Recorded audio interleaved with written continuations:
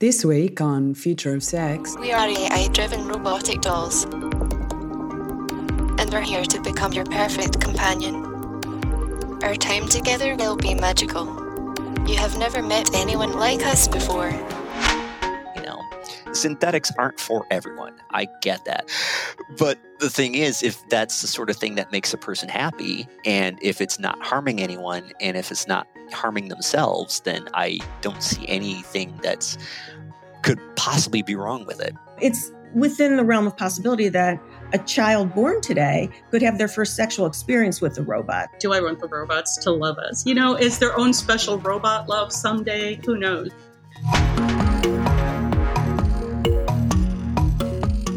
welcome back to Future of Sex, the podcast that explores the evolving worlds of sex and tech. This season is sponsored by our friends at WeVibe. Now, in the previous episode, we met Dave Cat, an idolater who lives with his 4 dolls. This episode is the second part in that series, exploring sex dolls, sex robots, and our future. If you haven't listened to part 1, go back and start there, then come back here. And today, we'll return to Dave Cat's story, as well as talk to Dr. Julie Carpenter, a leading researcher in human connection and robotics, and Dr. Marion Brandon, a clinical psychologist who specialises in sex tech. But before we get started, I just want to remind you this podcast contains explicit language and adult themes. So pop your headphones in if there are little ones around.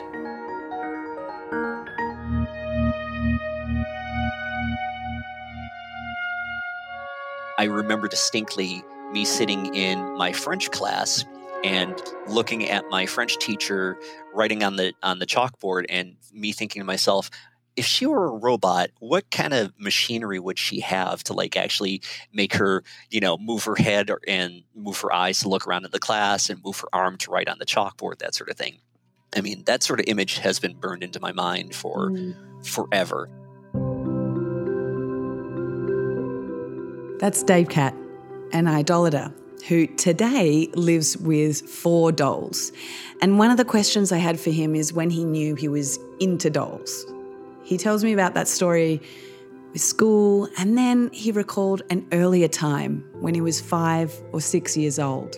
I remember going with my mother to downtown Detroit, where there was actually a shopping district. And I mean, we would go basically every Saturday. She would bring me with her shopping every Saturday. And I remember there was this one time where she and I got separated. She was probably trying on clothes in the changing rooms or whatever. And I was found by a security guard talking to a female mannequin in a tennis skirt.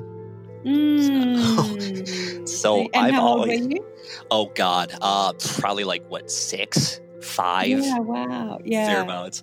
So I've always had a fascination, fetish for artificial women. And she's a dummy. You were one sick puppy, but together. Hey, don't do that. You weren't so shy when you were creating me. You weren't so real. They make magic. Look at him with the dummy. Who are you to criticize? Dave Cat has lived with dolls for over 2 decades. And I'm curious to know, what's it like to buy your first doll? Is it as memorable as an experience as your first love? My best friend Montalee, around 1998, had stumbled across the Abyss Creations website, at work, back when you could actually visit not safe for work sites while at work. Yeah. And since she knew that I had a thing for artificial women, she was like, Dave Cat, there's a site that you absolutely have to check out. Why don't we come back to my workplace after work and I'll show it to you? And I checked it out. I was just like, yeah, you're right. This is something I need to see. Wow. Whoa. They're $5,000? We blink, we move, we speak, and we do it all just for you. Our faces can easily be swapped to accommodate your desires. My lip sync mechanisms allow me to interact with you verbally. At the time, it was a lot of money because I was making I think $9 at my job at the time. So But that was the sort of thing where it was just like, it took me a year and a half to save up for her. But like, cliched as it sounds, Shi-chan is worth every single penny. We didn't start out being married. When Shidore first moved in, we were just like kind of like a boyfriend-girlfriend kind of thing. And I can't even remember when we made it official, but I do remember like seeing some sort of like dodgy online wedding ceremony kind of website thing. And I asked Sweetie if we basically want to like make it official, quote unquote. And I think I only really found that and like popped the question to her because it happened to fall on like a Friday the 13th. I roll in our anniversary with like her birthday, which is the 17th of July. How old is she? She doesn't need to get Botox or anything. She just gets a whole new body. Basically, Yeah. She has a different kind of work done. She is. Does she age in your mind at all? Not as much as I do, because I know the math is probably again going to be wrong. But yeah, her birthday is on the 17th of July, 1977. Oh, okay. Yeah. Wow. Her birthday is 1977. Diane's 1978. Elena's 1979, and Miss Winter's 1980. Okay, so they're all kind of around the same age. Yeah, which is basically my age. Did you ever have a human, or would you ever consider a human entering your relationship? I definitely want an artificial woman in my life, and I definitely want an artificial woman to be my prime partner. But I'm still open to the idea of dating. And ever since getting Shidore, that window has like just grown smaller and smaller and smaller and smaller, mainly through laziness. Mainly through not wanting to enter the dating scene if I ever was in it to begin with. One of the primary reasons I got Shidore to begin with is that I was not having any luck finding an organic partner. I'd had literally about 3 affairs. And I say affairs because they were basically, I was, seeing a lass who already had a boyfriend. So, and with the sort of personality that I have, I was never the sort of person who is just like, you and I are just hitting it off so well. Why don't you possibly consider leaving your boyfriend for me? Because I never want to be the sort of guy that want to be like pushy or overbearing towards a woman, because that's just not my nature. My father, in and of himself, is kind of pushy and overbearing, and I just never want to be like him in that aspect, and technically many other aspects as well. Maybe I'll still leave myself open for an organic partner. And the thing is, I've actually had a couple of organic partners since Shidore came into my life. And there were weird situations. Dave Cat goes on to explain these relationships where women would contact him after seeing him on TV. Usually they didn't have much going on with their life, and they didn't even live in the state. The one that I guess sort of worked out, again, inverted commas, actually took place in 2017. As a matter of fact, she was a lass from France, and I'm not going to get into detail, but she herself was a robosexual. We met on Twitter, and we sort of hit it off. And as a matter of fact, she'd said, well, I'd love for this to be more than just friends, chatting on Twitter. And I was like, yeah, maybe this could work out. But I'm afraid that she won't really recognize Shi-chan as being my primary partner. So I was kind of hesitant, but we still met up. As a matter of fact, we visited California in 2017 and, had actually a pretty good time. But ultimately, what she wanted out of the relationship was not what I had wanted. So There's heartbreaks everywhere. That's the whole thing with organic partnerships, really. It's just I'm not saying anything new. Things don't always work out for people in the way that they imagine them to. Sure. But I think, as you were kind of alluding to, is with dolls, there is a certain amount of it can pan out exactly the way you want it to. Exactly. Yeah.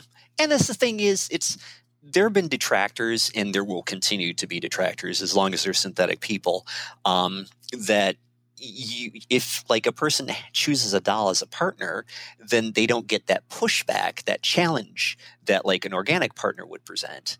But the thing is, if you want challenges from an organic, I say, well, you're going to get that every single day of your existence. You're going to have people that you don't agree with at your workplace. You're going to have maybe an overbearing boss. You're going to have maybe a shitty clerk at a shop. You don't even have to go out of your own home to have encounters with people that you may not exactly agree with. You could do that online, from what I understand.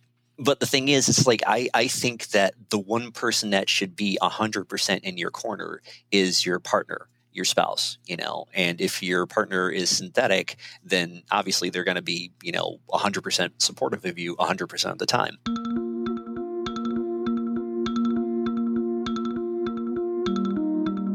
And when we think about the future, when there's clearly a bond between the doll and Dave Cat, well, what would a robot be like for him? Do you think in the future that sex dolls, this introduction of sex robots into our lives, will be labelled a dysfunction? So that's an interesting question. And I think that there's going to be disagreement about that, just like there is with porn today. So there are many therapists that say there's nothing wrong with porn and most people are fine with it.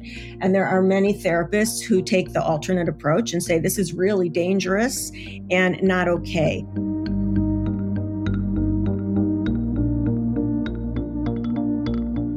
My name is Marianne Brandon. I'm a clinical psychologist and a sex therapist. And my area of research is the future of sex and in particular, sex robots. Do you think sex robots will replace humans? As human beings, we tend to like to put things in categories as good or bad.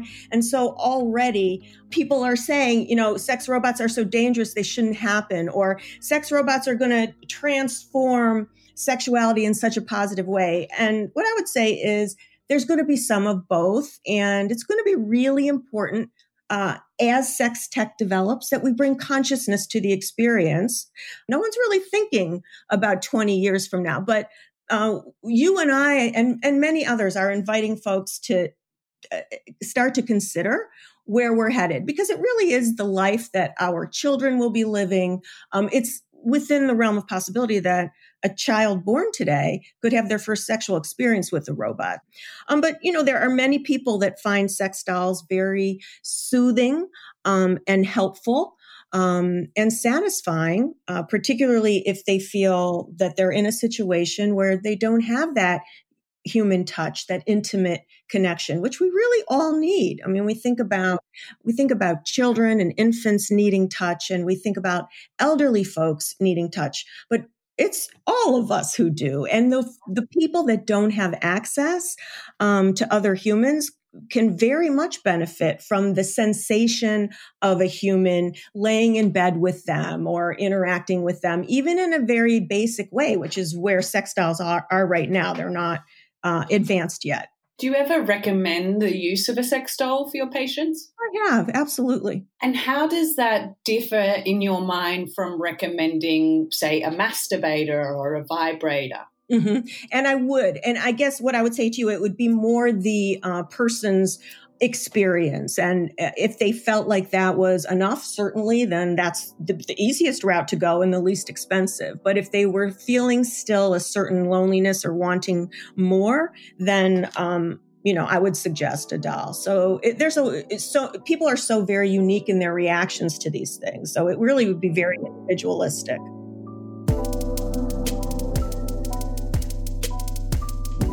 This season of Future of Sex is brought to you by our friends at WeVibe. WeVibe are the leaders in sex tech for a reason. They bring a ton of innovation to all their toys. In particular, they've got some great ones for couples. And last week I had a listener write in and say they were enjoying the 20% off discount code on sale items. It's Future of Sex as the coupon. And they managed to score themselves a bargain. So I suggest you head to WeVibe's online store, wevibe.com, and enter in the code Future of Sex at the checkout for your discount.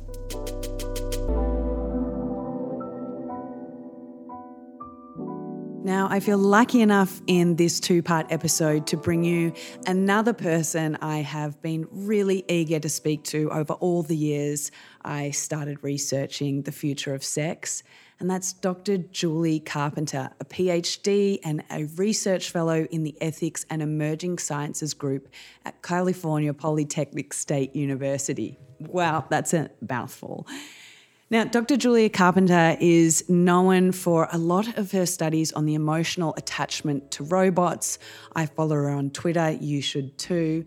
And we had a fascinating conversation about all the emotions that are tied up, not only with the robots, but with dolls as well. And she goes some way to explaining it for me. Hi,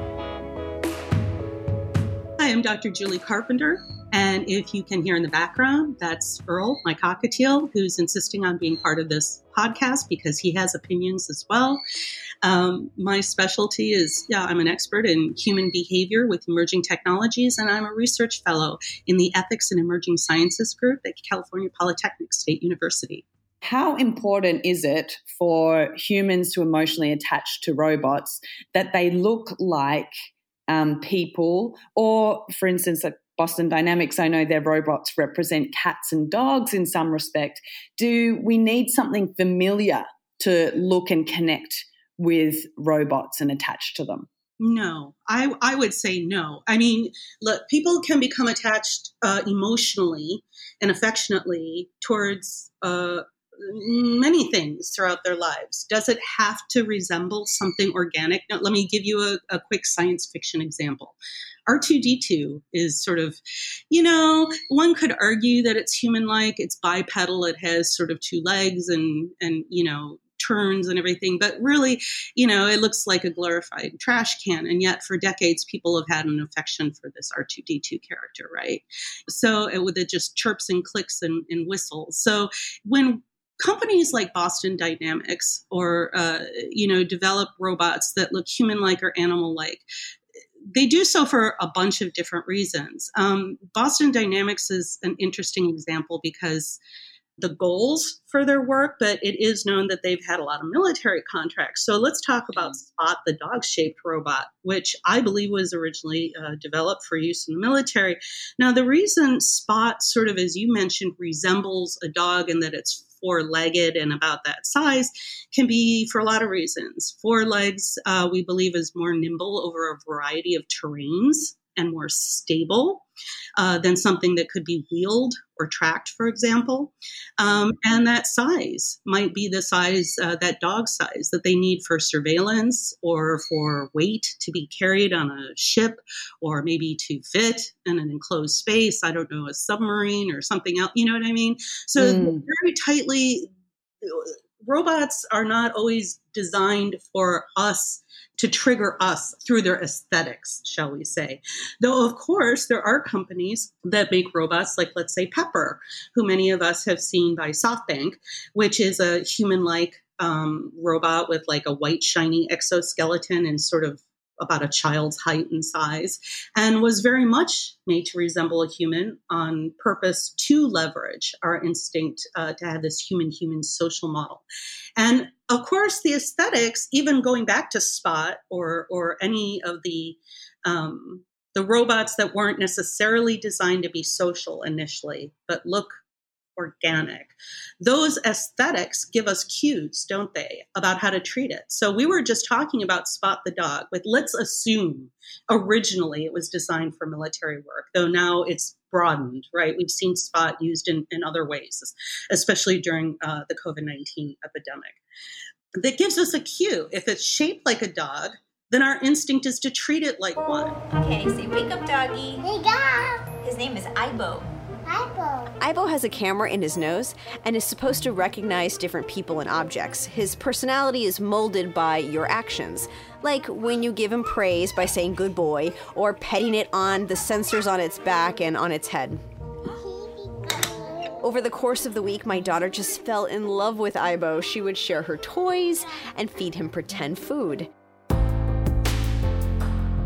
I'm curious if you think in speaking to civilians, everyday people, if there's more of an acceptance towards robots now than there was, 5 or 10 years ago. Boy, that's a really interesting question. And, I always wish I had really short, sweet answers for everybody.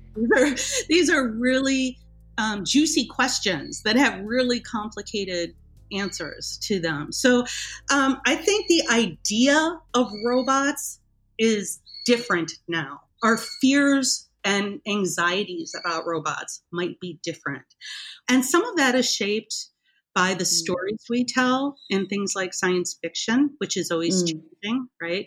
But also the real roles that robots have in our everyday lives. Sometimes robots can be helpful to us. We see a variety of them in our everyday lives. We see industrial robots. Some of us have Roombas in our homes. We understand that their functioning can be useful. I know that there was a period, I would say 15, 20 years ago, where people seemed to have a lot more panic that was in that Terminator influence style, that the robots were going to go crazy, out of control, become autonomous all of a sudden. There's less of that now. And I think that that is in part because the general public is, for one, exposed to robots more on a daily basis. And we see funny videos online of robots collapsing, falling over, things like that. But the anxieties have changed. Now people are concerned, are robots going to take their jobs? So I would say anxieties are there, but culture is dynamic and it's always changing. You can see how awkward my first dates are. It's a robot. I'm getting nervous around a robot, a very pretty robot.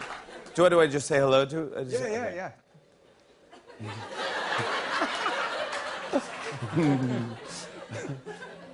Hi, Sophia.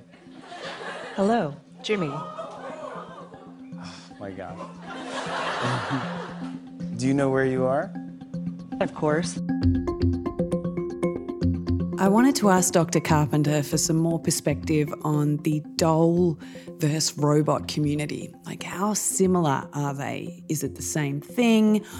How does Dr. Carpenter see these communities as similar or different? So people have a lot of goals and reasons for joining any community or having affection for anything. So there are a lot of different doll communities out there, right? And people have different goals with the dolls. And I think what happens is people sort of see that people have an affection in doll communities for these often human-like dolls, and they sort of blur that into the robot thing. There are some similarities, but often the goals are very different. So let me clarify that. For example, there is what's called the ball joint doll community, BJD community. Those dolls come in various sizes, and they're called ball joint dolls because the joints are literally, they're balls, so they give them a lot of degrees of freedom of movement.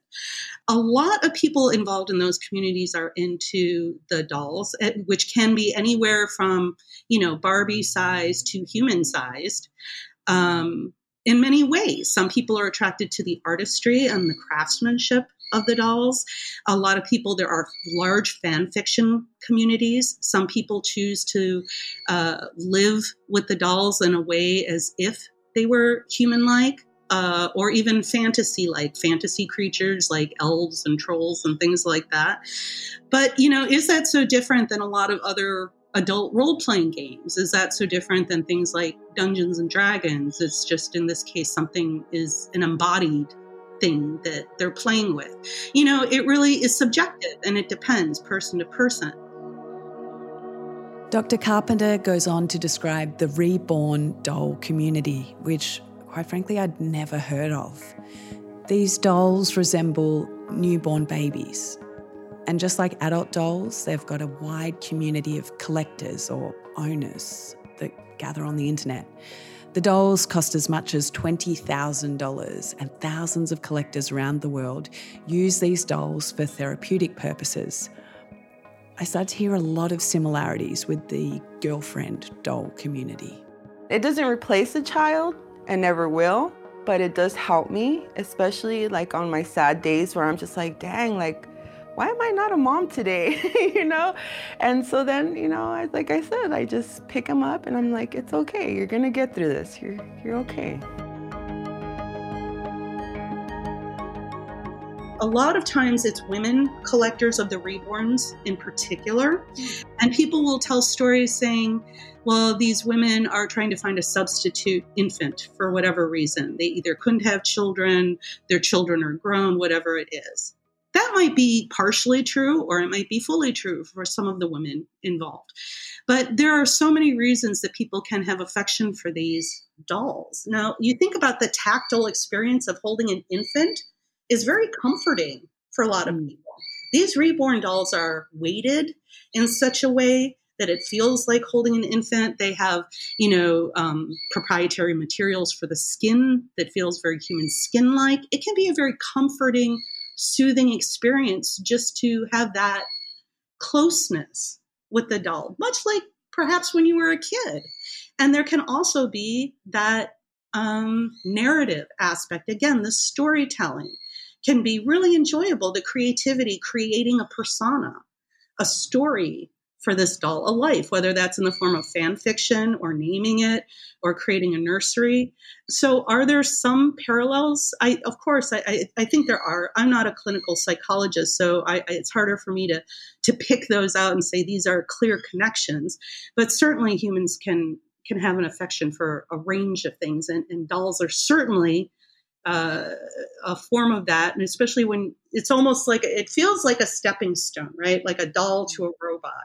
But I don't think it's that clear because robots have a lot of different clues that they give us about how to treat them.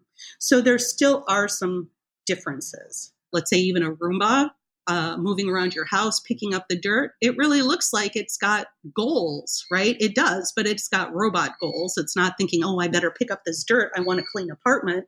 The Roomba is just picking up dirt.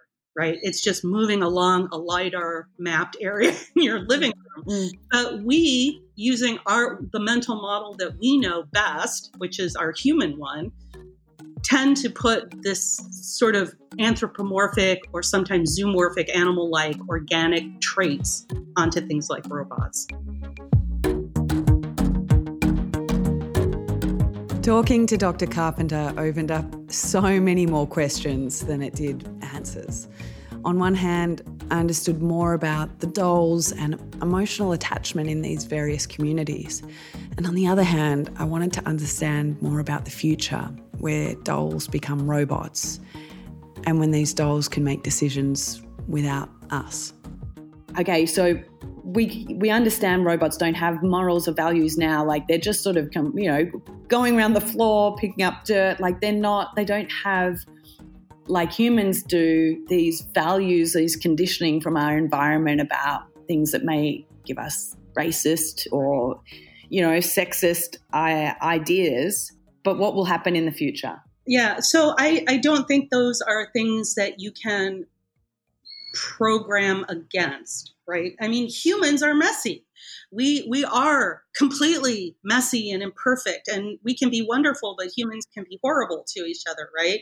So the idea of us coming up with one moral compass one set of heuristics that we could somehow program into a robot would be impossible. It'd be impossible culturally. It would just be impossible from a programming standpoint. There's no one universal set of agreed upon morals and ethics, right?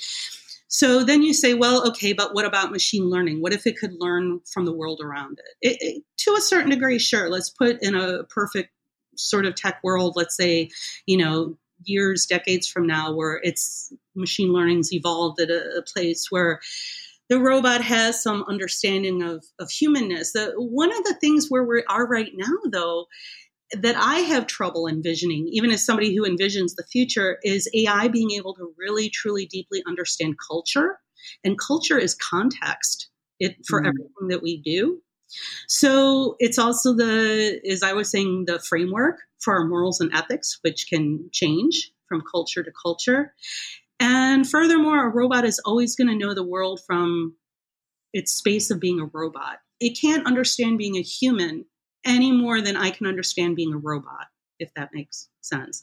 It's how you understand the world. So as far as can we make like an ethically, perfect AI or robot, No, I don't think so. I don't think so any more than there's a perfectly ethical human. It requires dynamic decision-making that's culturally embedded that humans are already sort of bad at. And I would say, why is that a goal? I mean, I understand practically, you say conversation for an academic exercise. Why is it a goal to give robots ethics or to act ethically? Of course, you understand because you don't want them, I don't know, harming people, right?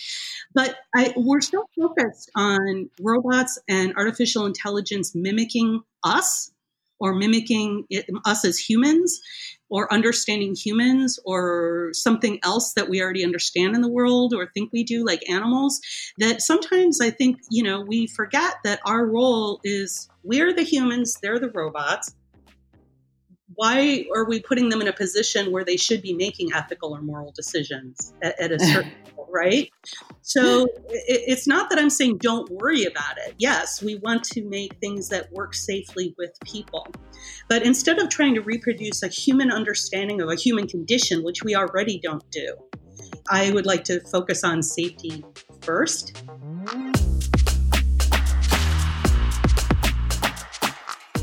I just want to take a quick break to tell you about an app called Lover, which you may have heard me mention before. It's because I'm super excited about it. It's designed by Professor of Sexual Medicine, Dr. Brittany Blair and her team, and Lover helps you identify the sexual issue you want to work on. It can be anything from performance anxiety to not reaching climax in bed.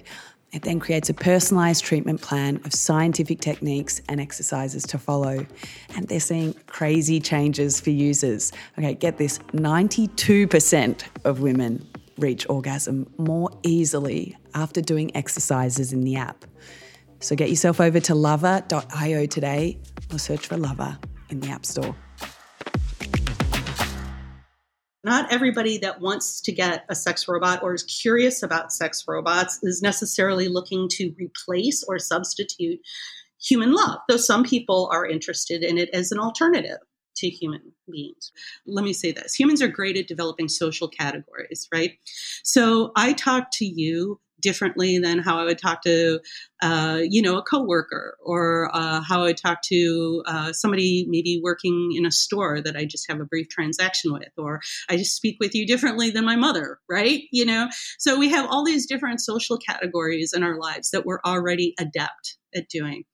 I think that, similarly, we do that for love. I love my mother, right? You can also love a partner. You can love your child. You can love your dog. How you love your mother versus how you love your dog are two very different things, right?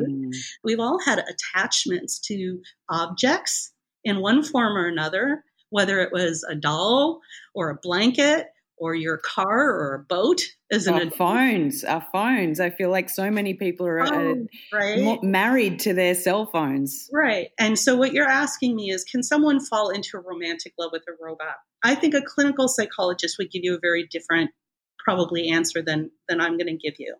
And they would say that for it to be love, I'm guessing, that a lot of people would say it needs to be reciprocated. It needs to be two-way. And for that, you need to have another human in the loop. A sex robot, no matter how smart it is, people might say it's not truly reciprocating in an intelligent way. You are controlling the whole relationship, you being the human in a relationship with the robot, which I'm using the word relationship with air quotes because some people would argue with me about that as well.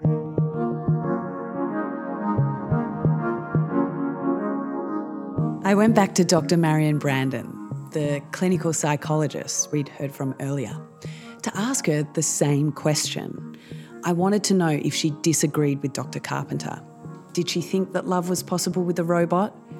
Did a human need to be present so that it could be reciprocated? Is it only romantic love if it's reciprocated? Males are 4 times more likely to approve of their romantic partner having sex with a robot. But I think more importantly to what you're asking, they're twice as likely to imagine having romantic feelings for a sex robot. And that did throw me off initially when I started researching this. Like, can you really love an object? But I've come to the conclusion that yes, people really can love an object. And there are so many reasons why a person could actually open to be more vulnerable with a sex robot or a sex doll. And it is when we're most vulnerable that we feel most attached and loved. When we're vulnerable in a sexual situation, our heart's open, it is a very potent experience and connected to lust and great sex. So if you ask most people, or if you ask people what their best sex was, you're going to hear a lot of folks talking about a moment where they pushed themselves past a limit.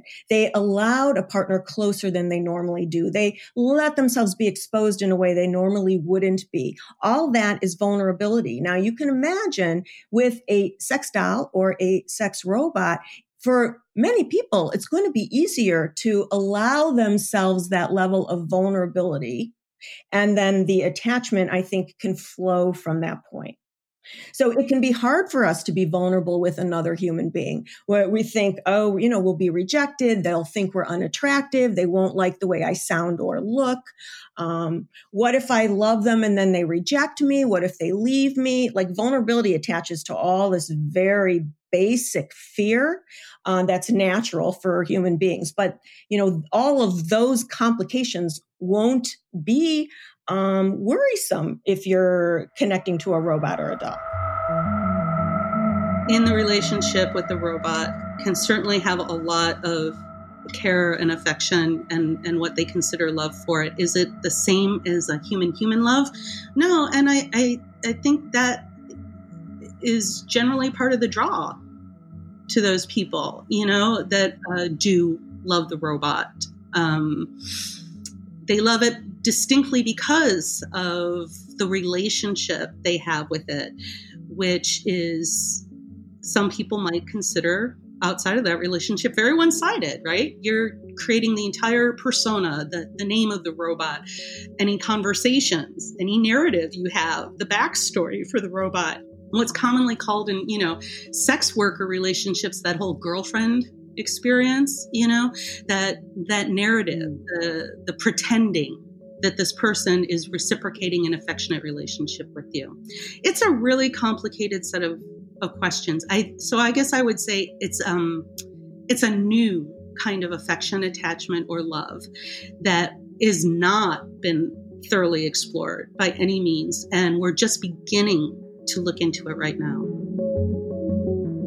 I think people like Dave Cat, who are out there, he's really, some people think of him as an outlier or as an extreme, and he is in many ways, but his talking so openly about his desires and affections about sex robots in such an thoughtful way that he does, I think he's sort of a great model that can help people think through the complicated ethical things that we were talking about earlier.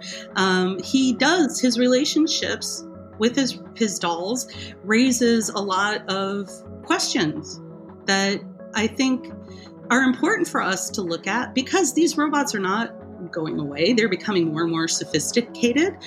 They're becoming more and more embedded in our everyday lives. And what might seem like an extreme or even an outlier right now, like Dave Cat, raises a lot of questions about how just people are going to be interacting with the robots in their lives every day in a range of ways.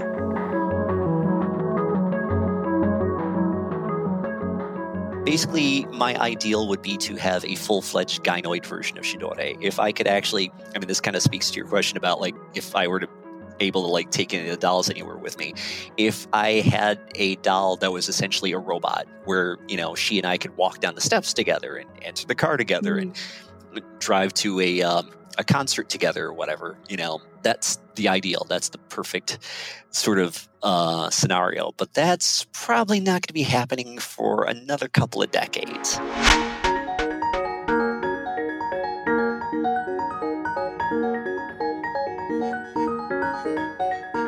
Thanks for listening to Future of Sex. This podcast was produced by David Lamb and myself and edited with some amazing sound design as usual by Chad Michael Snavely at Sound On, Sound Off. You can visit more of Chad's work at chadmichael.com, and if you have any questions or feedback or just want to keep up with what I'm doing, follow me on Instagram at Future of Sex. And I'd love if you would rate and review this podcast if you enjoyed it, and of course forward it to a friend. Thanks so much for listening, and we'll see you next week.